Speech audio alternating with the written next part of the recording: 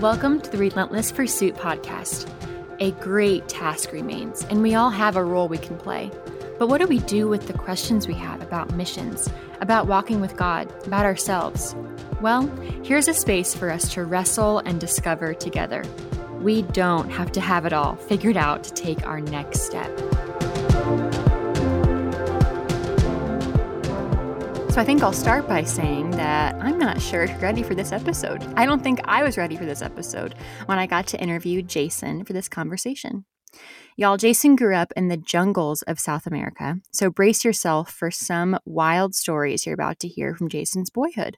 The best part of this interview is that Jason shares the most specific, powerful ways that God provided for his family along the way. Parts of our conversation are shocking, heartbreaking, heartwarming, and even tragic. If you're looking to be encouraged, blown away, and challenged by the radical resilience and grit of Jason's family, this episode is for you. Just a heads up that there are slight moments of more graphic stories from Jason's experience among the tribes that may not be suitable for little kids, so listener discretion is advised. Our conversation kicks off quick in this episode, so settle in for some of the most wild stories of God's glory you may ever hear. I cannot wait for you all to meet Jason and hear his story because most likely you don't have anything in common with Jason, but I'm glad for people to get to meet you and hear your story. Thanks for being here today. Thank you. Yeah, I definitely have had the opportunity to be involved in missions and reaching unreached people for a long time, which has really been a privilege. And my parents were just had a calling from God to go to the Amazon jungle. And when they arrived in South America, they heard of an indigenous group there that had not been reached. In fact, another organization had gone in and kind of did some initial survey work and found out that this group was hostile, and so they decided not to attempt to reach them. But my dad and some other guys said, "Yeah, we'll go," and so that was kind of the beginning of it. And I was actually born in Bogota, in Colombia, and Oh, wow. and grew up there. So Wow. Okay, so you dropped us right into your boyhood. You're born in Colombia. Your father had received this invitation to work among this tribe, and here you are. So tell us what that actually unfolded to be. yeah, so my dad and some other guys went into the jungle and found signs of these people and started to build a mud house. And they got the walls about halfway up, and the indigenous people attacked them. And They attacked them. yep, they had poison darts, so they were shooting with the blowgun. Their blowguns are about 10 feet long, and then the poison darts are probably about 2 feet long. A little cotton end on one end, and then poison on the other end. When you say poison, what do you mean? I'm sorry, I'm shocked here. What did that mean? So the poison they would use, they would get that from a root. It's called curare, and it goes into your bloodstream, shuts down your respiratory system, and you don't live too long. As you do. Wow. Yeah. Okay, so your family was attacked. Great. Keep going. Yep. So, but my dad and the others found out that they had attacked right before dark, and so they actually radioed out. They said, "Hey, we don't think we're gonna make it through the night. Be praying for us." The next morning, they radioed in. They said, "Hey, we're still alive." Ends up that they were able to shine a flashlight at the people as they were sneaking up on their little mud house, and so my dad and the other guys were hiding behind the half-built mud wall. Shine the light at them. The indigenous people would shoot their poison dart, run back into the jungle because they'd never seen a flashlight before. So Right. the bright light, they had no idea what it was. So Oh, wow. that would scare them. They'd run back in, and about half an hour later, they'd try it again. So they did that all night. Oh my Nobody got hit, gosh. and they got out and decided to, try a different approach to making contact. So. I should think so. I don't suppose anybody woke up today and thought they were going to be hearing a story like this. So I hope everyone's sitting. But all right. So you've come in contact with this hostile tribe. They have made several attempts to attack you. And was that just because you were new? You were new people, new faces, you were foreigners, or what was the hostility there? Yeah, we really didn't know. We found out years later, when we were able to become friends with them, that they were actually stealing from local farmers, and the local farmers were getting together and hunting them, and they couldn't distinguish the difference between us and the farmers. So. Wow. Wow. So that was the connection. So then what did your family do next after, I mean, after kind of those first several attempts? Did you move away? Did you stay there? What happened?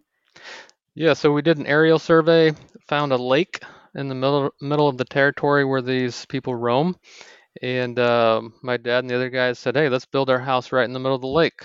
Um, On the and water. on the water. And so one of the guys said, "I'm gonna build my house on big styrofoam floats, blocks." And so we had an airplane drop those out into the lake, and Oh he my built his on the word. styrofoam floats. But my dad didn't like that because it was kind of rocky a little bit, and if you got like too many people on one side of the house, the water would start coming up through the floor. I So my dad said, "Okay, I'm gonna build mine on stilts." And so he went in the jungle, got some big poles, sharpened them on one end, put them on a boat, and so you have one guy driving the motor and two guys right. holding the pole, and they put it up, and then they put it in the ground. They put some stirrups over the top. One guy gets in the stirrups and jumps up and down, Oh while my the other guy rocks it word. back and forth, and you sink these poles about 5-10 feet into the ground, into the mud at the bottom of the lake. Right. And I just remember as a kid being there. Every once in a while, the boat would go too far, and this pole would fall into the lake and sink. Um, so my job was to dive down, tie a rope on it, and they would pull this log back up. Um, Not your average childhood chore, I feel like. yeah. So, but to me as a kid, I mean, ignorance is bliss. This was, Oh, all totally. fun. You could fish and catch bass, but this lake was full of piranhas, electric eels, stingrays, anacondas, alligators. Um, But yeah, so that was my job. Dive down, tie the rope on. So we built ours on stilts. Our coworkers had theirs on styrofoam floats, and we actually lived out there for 3 years. And my Wow. dad and the other guys would go over onto land, and the Indians would come out, and we would try to show that we wanted to be friends by giving them gifts and exchanging stuff with them. What were some And things that you'd give them or you'd try to offer? yeah, so they loved, pots and pans, anything that kind of helped. They made their own clay pots, but if they could get an Right. aluminum pot, that was much lighter. They're nomadic, so the longest they would stay in one spot is about 2 weeks. So carrying aluminum pot was a lot easier for Yeah. them. Wow. Uh, So you would offer gifts, but it was so you were out on this lake for 3 years, you're offering gifts. How long did it take for your family, do you feel like, to just build any kind of trust with this tribe to where they were no longer hostile or, trying to attack constantly? yeah, so it took about a year and a half, and what happened was they would come out and they had the lead pellets from the farmers that had shot them, Oh, and wow. They'd been shot by these they'd been farmers. shot, yep, in the back or in the chest, and so we actually put medicine on that and helped it heal. And they saw Wow. that our medicine helped them, and so that was really the turning point of gaining their trust and building Oh, that friendship with wow. them. So I guess so. I mean, I have so much that I have to learn from these stories, Jason, but I'm trying to think of with such a hostile relationship and just having, an extension of healing from someone. I mean, that would be so powerful. I think it would speak volumes to know that you did not want to harm them. If anything, you were trying to help them. And then for them to see that at a physical level and then to be, obviously introduced into a spiritual level. So then what did that look like as you would begin to build relationships with these people? Um, was there any kind of relating towards spiritual things or what did that look like with this group? yeah, so we didn't know any of their language, and so my dad Right. and the others Yeah. had been taught to write down, phonetically what you hear. Okay. And so they were trying to do that. They were trying to learn their language, study their culture, and but it took many, many years to be able to learn it from zero. Yeah. nothing to go on. Because if you point at a leaf and they say a word, you write it down, but you don't know if they said green or the type of tree or Oh, the type of plant, right. or you don't know. So it's a long process of just learning language. And Well, God bless linguists. Good so yeah. grief. Yeah. So then we actually moved into the jungle with them. We had our own house in the jungle. Other workers then came in. My dad actually transitioned into another role of becoming a pilot, and Oh, so some okay. other workers continue on that work with that group.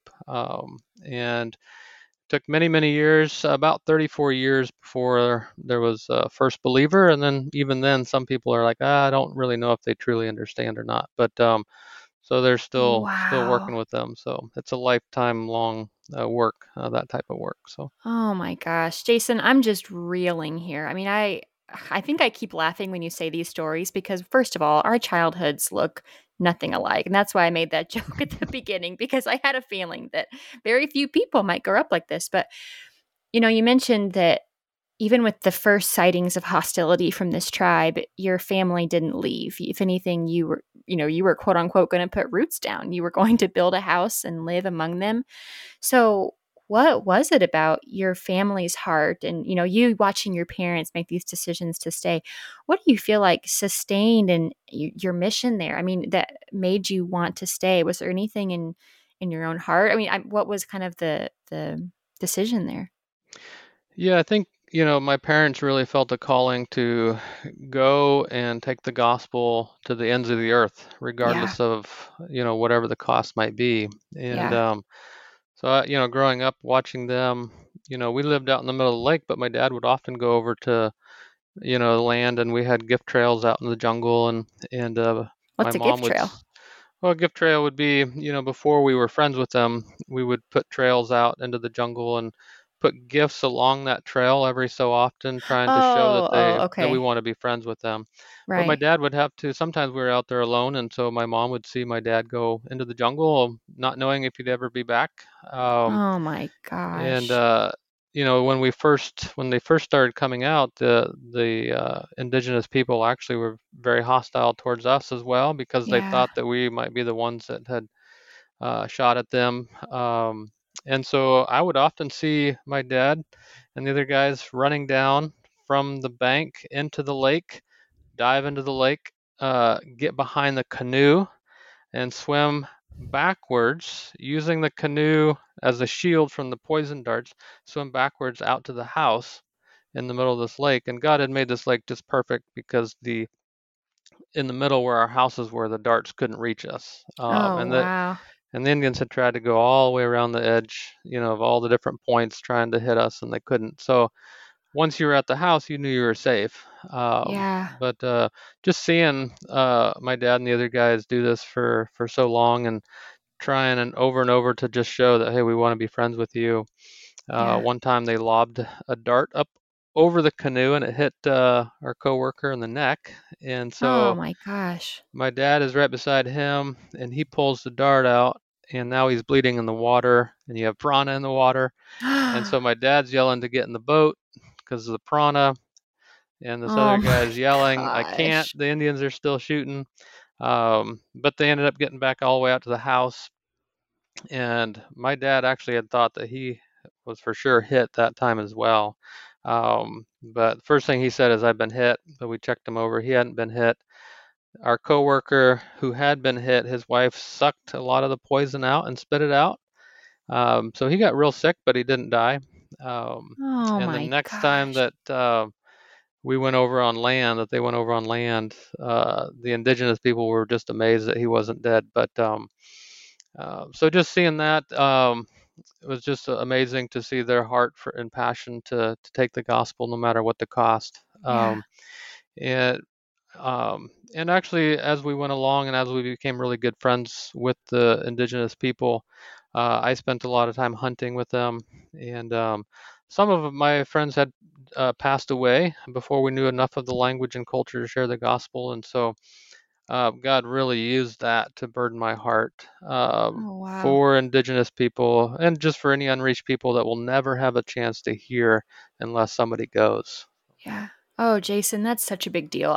I'm so glad you said that. I was going to ask you, what was it for you personally? I think that it's so compelling to watch your family, your parents, the people that you trust and you love to do a work like that. Such a hard work to bring the gospel to the unreached. But then for you to still feel your own sense of, no, God's calling me here. Not just my parents, but I want to be here because I'm devastated that my friends are without an eternal hope before they pass, and that would have been so heartbreaking, especially considering the time you guys were trying to invest in the relationships.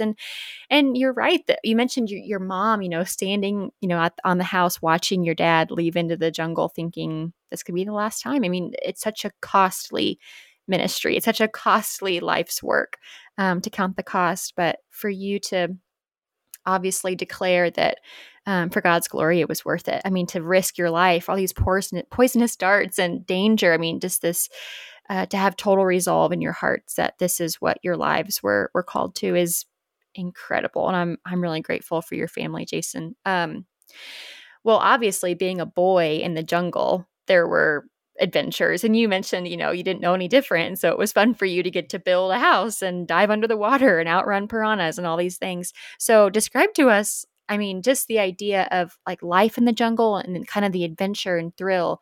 But but beyond that, just the grit of what it takes, do you think, to endure through this type of indigenous work? Yeah, it's definitely not for everybody. There's a lot of bugs, and that's probably the worst of bugs. Mosquitoes and ants and no-see-ums and horseflies and stuff Oh like my that. gosh. It's Yeah, that a lot of people that'd are be a scared of doozy. the bigger things, the snakes and the stuff, but those are more visible. It's easier to see. But yeah, we did have a lot of fun. I remember our house had, stairs going down into the water, and we would take baths in the lake, and we'd play tag and run up the stairs and out and jump out the windows, of our house. And, um, we caught lots of fish and, able to do a lot of things. Had some friends that wrestled an anaconda, which then I decided later on to do as well. Um, Oh my word. so I there's just can't even we had imagine. we had all kinds of pets, pet monkeys and deer and just I Yeah. had I had a, a Jaguar Rundi, which What is actually that? then it's like a cross between a jaguar and a black panther. It's a Oh, small cat, right, but right. the indigenous people actually found it as a baby and brought it to us. But Oh my anyways, gosh. so just some incredible pets. We had baby alligators that we would put little doll clothes on and swim around and stuff with, and just No. crazy stuff. Yeah, because I had a sister and she wanted to dress them up. So, anyways, So if you can't find uh, baby dolls, you find alligators. That's right. yeah, baby alligators. But That's right. yes, but for my mom and dad, I mean, it was a lot of work to, Yeah. radio contact and with the outside and trying to provide for the family. And storms would come in and sometimes rip our roof off, and we'd Oh, fix wow. that. And Yeah. the indigenous people, trying to become friends with them, and there's a lot of work. But yeah, so after actually, I begged my parents to let me go to another indigenous group even before I graduated high school. But Wow. they said, no, you need to finish high school. And then they convinced me to do a year of Bible school, which after a year I realized how little I knew. So I did 2 years. Okay. And then And was God, that back in the States? Had you come back for yeah, that schooling? Okay. so that was back in the States. I actually came back for my senior year of high school and lived with my aunt and uncle. And then my parents came back after that year. Wow. What a Um, transition. so yeah, that was pretty difficult transition going from you know um, that environment into a school here in the U.S. So Yeah. luckily, I was going to school with my cousin who was the same age that I was, and so he was able to help me kind of adjust to different clothing and introduce I me to was his gonna friends say, and I all mein, that. wearing shoes, just things that you wouldn't have wanted to do. Yeah. Yeah. Wow. Wow. There was sometimes I came out dressed for school, and he's like, "You aren't planning on riding in the same car with me to school, are you?" And I'd be like, think that's the plan, but he's like, you need to go change. Yeah. Not I anymore. was like, Yeah. okay. Wow. Well, But you make a good point. I'm glad you kind of spoke on that of, this type of hard work and just the idea of enduring through jungle life. It may not be for everyone, and that really is okay. I wouldn't want people to hear this and think, well, if I'm not willing to go to the jungle, then maybe I'm not cut out for, following God or, being a part of this mission. And I wouldn't want anyone to hear that as a takeaway or that would be the expectation. So what kind of I don't know, what kind of encouragement would you have or just insight into someone who wanted to identify and kind of distinguish in their lives what might be indicators within them of, it might be worth kind of investigating or surveying, this type of tribal people group work, but also understanding that if that's not what you're feeling called to or excited about, then obviously there's more opportunity for you to obey God's mission. yeah, for sure. There are a lot of unreached people all over the world, and Yeah. so um, there are groups, small groups of unreached in the Amazon jungle still, but there are so many that are in cities and Hmm. all Yeah. across the world. So you could really, if you don't like hot, humid, you could do cold, dry. You can, you Yeah. could, and I think the Lord's okay with that. Of just saying, hey, I really can't stand the heat, or I have a reaction to bugs, or whatever it might be. God's made us all different, and Yeah. we can if he's calling you, then definitely take those steps forward. So, but yeah, we actually got connected with an indigenous group, uh, and started to talk with them, and they actually shared with God was kind of putting together a small team after I graduated high school during Bible school, and so this tribal group, they actually were believers. And but they said, hey, we think that there's a group over here, we might be related to them, but we don't think it's fair that we have the gospel and they don't. Oh, Can you wow. help us reach them? And so Wow, for the wow. next several years, I got actually ended up getting married, and so our family and four other families went and worked in partnership with them, which was fantastic.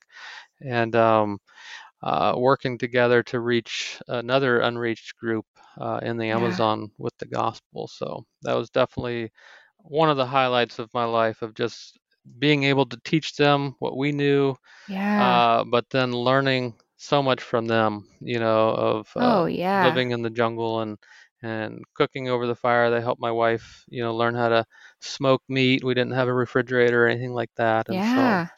Oh, it Jason, was that's amazing. I'm so wow. I'm blown away because your family, with just a few people, were living and working among the Amazon when you were young.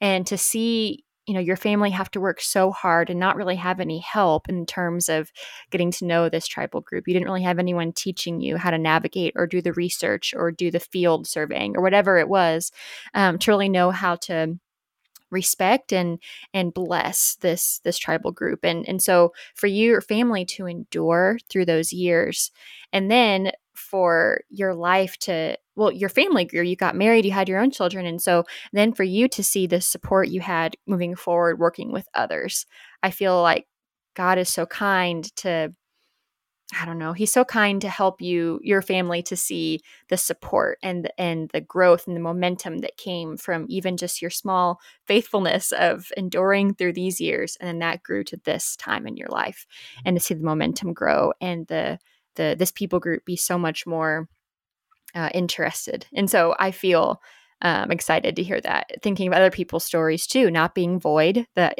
are small, well, not even like it was small. You guys were living on a lake avoiding poisonous darts, but that the investment there is so worth it and God's glory is worth it. And that's just exciting to me. What happened after y'all had been married and living and working among this group for a while? Yeah, so we had been working for a while with them, which is uh, really exciting for us, because when my parents went to the field, there were no other like indigenous believers that they could work That's with. right. Yeah. And then because of a number of different organizations that have put so much time, effort blood, sweat, tears into reaching these groups. When I went, when our family went, we did have indigenous believers from some of these groups Wow. Yeah. that organizations had worked with, and they had actually caught the vision to carry on the gospel to these other Wow. unreached people. So it was fantastic for us just to say, okay, Lord, what are you doing, and how can we be a part of it? And then God connected us with them, with these believers, and able to go and actually do ministry with them. Was really, really exciting. Um, and then I came down with, I got really sick, and many Oh, doctors wow. think it was encephalitis. You get it from a mosquito. It's when your brain swells. Oh, It's my very word. hard to describe. About 33% of people die. That's what I've heard that get it. Obviously, I didn't die, but I ended up uh, in and out of hospitals in Lima, and in different places, in the Mayo Clinic here in the States. And Yeah, it was just a very, very difficult time for me. It's hard to explain. It's almost like there was if you had a fuse in your brain, somebody pulled that fuse and things don't quite line up, it just kind of throws off you know, the Oh, connectors in wow. the brain. So I had gone from very healthy, very strong, traveling around, living in the jungle, to in bed, and Oh, my excruciating gosh. head pain, and my world had been turned upside down. So, um, and that's when I think Satan loves to get in there, throw these little thoughts in. I Mm. started thinking, I wouldn't wish this on my worst enemy. How could a God of love allow this to happen to me? And Wow. I was thinking, I have always given the Lord 110%, and this is what I get. So those little thoughts start to come in, and it's easy to question your faith during that time, and start thinking, well, maybe this Christianity thing is just a big joke, just some sort of game. Um, and I was at the point really of, okay, if there's something else worth living for, or if my faith in God was not real, I was ready to kind of drop it all and walk away. But I found that if I took God completely out of the picture, there was nothing worth living for. Um, and it was during that really dark time, God used people, to encourage me, to draw me back to Himself. Um, my mom, she said, Jason, God doesn't waste pain. She said, there's Mm. no greater way to honor and glorify God than to completely trust Him, even when we don't understand His plan. Yeah. Um, and my dad was also taken hostage. He became a pilot and was taken hostage for 33 days by a terrorist group in Oh, South my America. gosh. Um, Wow. and he said the verse that helped him when he was taken hostage was Isaiah 26:3. That will keep him in perfect peace, whose mind is stayed on Mm. thee, because he trusteth in thee. And Mm. my mother-in-law also flew down from Canada to be with me during that time, and my wife, and they were workers in a different country. They had 4 kids, and their youngest got really sick, and so they called for emergency flight. They were in a remote area, and the plane came, took their son, who was about 3 years old at the time, out to town, and he died on the way to the hospital. Oh, Um, my. Yeah. and so the people that they were working with thought that for sure they would go back to the U.S. And they would not continue, but they buried my wife's brother there in that country, Ah, flew back to the people they were working with, and the people said, you know what, if since you've come back to be with us, we know that you have an important message to tell us. And so wow. from that point forward, they really started to listen to the teachings and stuff. But my mother-in-law said that the number one thought that helped her after they lost their child was the Lord could return at any moment, so this pain may only be for today. And I was dealing with excruciating head pain, and that really helped as well. Um, and family and friends, shared a lot of verses. Probably the verse that had the biggest impact on me was Luke 22:31 and 32.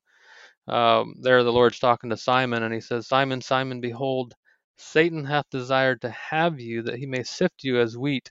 But I have prayed for thee that thy faith fail not, and when thou art converted, strengthen thy brethren. Man, it was during that Mm. time that I just felt like Satan wanted me, like my faith was being tested right to the limit. And to think that Jesus was praying that my faith would not fail, that was just really big. Just hit me really hard, and really strengthened my faith. So yeah, it was an incredibly difficult time. I still, for about almost 10 years, I had constant head pain. Oh, And it's wow. just very difficult to learn to live with that. I know a lot of people do. Now it's only about 30 to 40% of the time, which I'm very thankful for. So, Oh, Jason, I don't really know much of what to say other than, well, thank you for sharing that. I feel just so encouraged. I'm picturing it like this, where at the beginning of this episode, you were sharing about how there was so much endurance required to endure through life in the Amazon, and your reliance on God was so real and it was so gritty. And I'm thinking of your mom standing there. Just I have all these scenes in my head of how you were trusting God for your daily bread. And then, even when you were in a position where you felt so powerless, or you felt like this was all out of your hands, and what was God doing, and this isn't fair, and I'm in actual so much pain. The narrative is the exact same, that you were in still a constant reliance on God, and all those people that rallied around you to remind you and bless you. Uh, that's really nourishing. I feel like to my heart to hear that is the type of life that is invested in the Lord, and that is how kind He is to His people, to walk and endure with them. So, thank you for sharing that, and even the scripture that was spoken over you. I mean, it's so specific and so meaningful. You had mentioned when you and your wife had originally moved to that new group to when you guys were going to work together now, that God was inviting you into what He was already doing. You weren't starting something new. And that's kind of a game changer, I feel like, not only for, just this narrative of, our podcast here, but in general. That's a big deal, because I wouldn't want anyone to feel like they are just, you know, God's people being reached is dependent on themselves. Like, if they don't do it, it won't happen. God's glory is this infinite, long lasting rock, and for us to just join what God's already doing is a big deal, even for our own reliance, knowing that, gosh, there's nothing that on our own we would even be that would be as lasting as God's glory is for Himself. And so I think for us to just join in that is powerful, and for your family to be blessed by that, I think, is a big deal too. Um, wow, Jason, living in the Amazon, and then encephalitis, chronic pain, but yet your faith is steadfast. So bless you, brother. Thank you. well, it's definitely a journey. Yeah, yeah, My dream was to become friends with an unreached indigenous group, learn their language, share the gospel with them. But God had other plans, and I'm yeah. thankful that we partnered with indigenous believers, as they can carry on the work. That's right. Yeah. But yeah, life does not always turn out the way we want or the way we thought it would. No. And I had to kind of let go of that dream and trust that, God's plan is best. Even if I don't understand it, if I don't like it. I'm sure Stephen in Acts, when he was being stoned, you know, didn't see that as a great plan. Yeah. But he trusted in God's plan and said, Lord, don't charge them with this sin. And you look at the book of Hebrews, chapter 11, the faith chapter, where it talks about Abraham, Isaac, Jacob, and Joseph and all them. God says, I don't have time to tell you about all of these people, but these are the ones that in good times and bad times they trusted and worshiped me. Mhm. And so, um, it's been a journey. It's been difficult, but I figured um, we have to trust God's plan, and trust that it is sovereign. But it's not easy to get to that point, and I don't always. I sometimes even go to like, okay, why me? You get that selfishness, Mhm. and Yeah. you're like, why me? But then again, we are not immune from the bad things of this world. So, Yeah. um, yeah, I would just say, 1987, there were what 17,000 unreached people groups, and now there's or in I think in 2009 there was like 9,000, and now there's like 6,000. So we're getting there. Yeah. There's still incredible Praise God. challenges in furthering God's kingdom all over the world, not just the Amazon. There's all over. There's places that need people to go, and so we're getting there. Let's not give up. Yeah. And even with the whole COVID thing, it's made it a little more difficult for now. Hmm. But God's plan is still sovereign, is still being played out, and He Amen. wants to Yeah. use each person in that plan. So. Yeah. That's right. I wouldn't want anyone to hear um, your story and think that because that requires so much endurance, well, I'm not a strong, person that can endure. So how could my story sound anything like that? And it might not. But just but what you mentioned though of God's plan not being rocked though, and us not being immune to the harder things of life, but we can still be so well kept by God as we endure and walk with Him. And so I think the question I'm asking myself, and that I'd ask everyone, is that, what am I willing to endure right now so that I can continue to endure later to whatever God calls me to? And so I wouldn't think that our lives are just meant to endure with God when we are in a jungle or when we're in a hospital bed, or just these things that sound so challenging to our bodies, our mortal bodies. And so um, just asking ourselves those questions now of kind of those indicators of our faith, and gosh, how are we willing to trust God for that next step, knowing that we would be perfectly kept from Him either here or in glory. And so I'm deeply encouraged by your story, Jason. What is it that you do now? Yeah, so right now, I figured if I can't go and be overseas, then I will help others get there. And so I Right. work as a Yeah. candidate coach, and so helping people that are interested in missions, help them take that next step, Okay. get to know pioneers, get to explore, which is our orientation program. And so, yeah, I love connecting with people, hearing their story, and just encouraging them, along the path to pursue God's calling. If that's where, if God's calling you, then you don't want to look back in a at the end of your life and wonder what if, Mm, you yeah. would have followed His leading and guiding. Wow.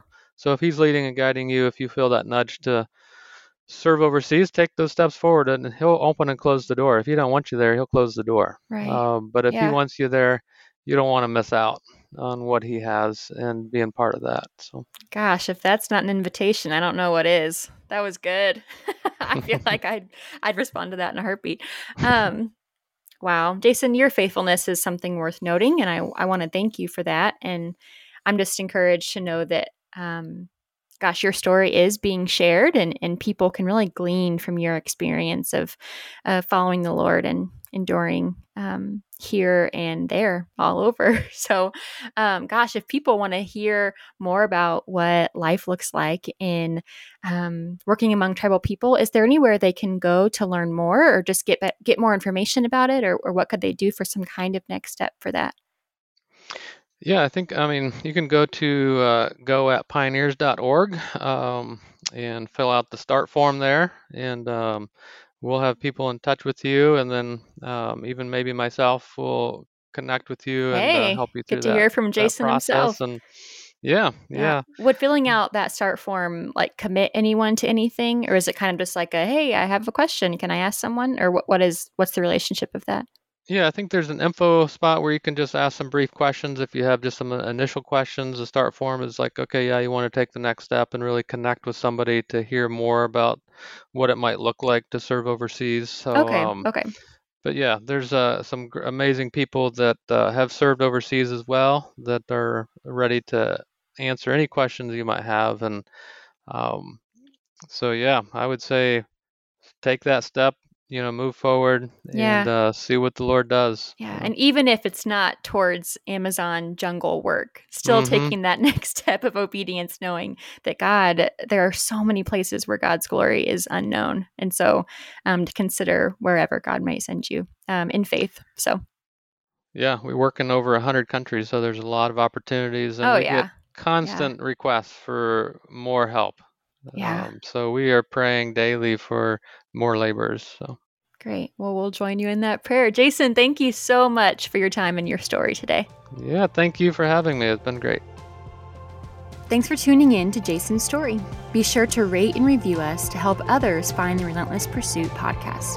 Also, did you know you can text us at Pioneers? Send us a text at 407-917-8729 and talk with a real person. It's a secure and easy way to connect with us.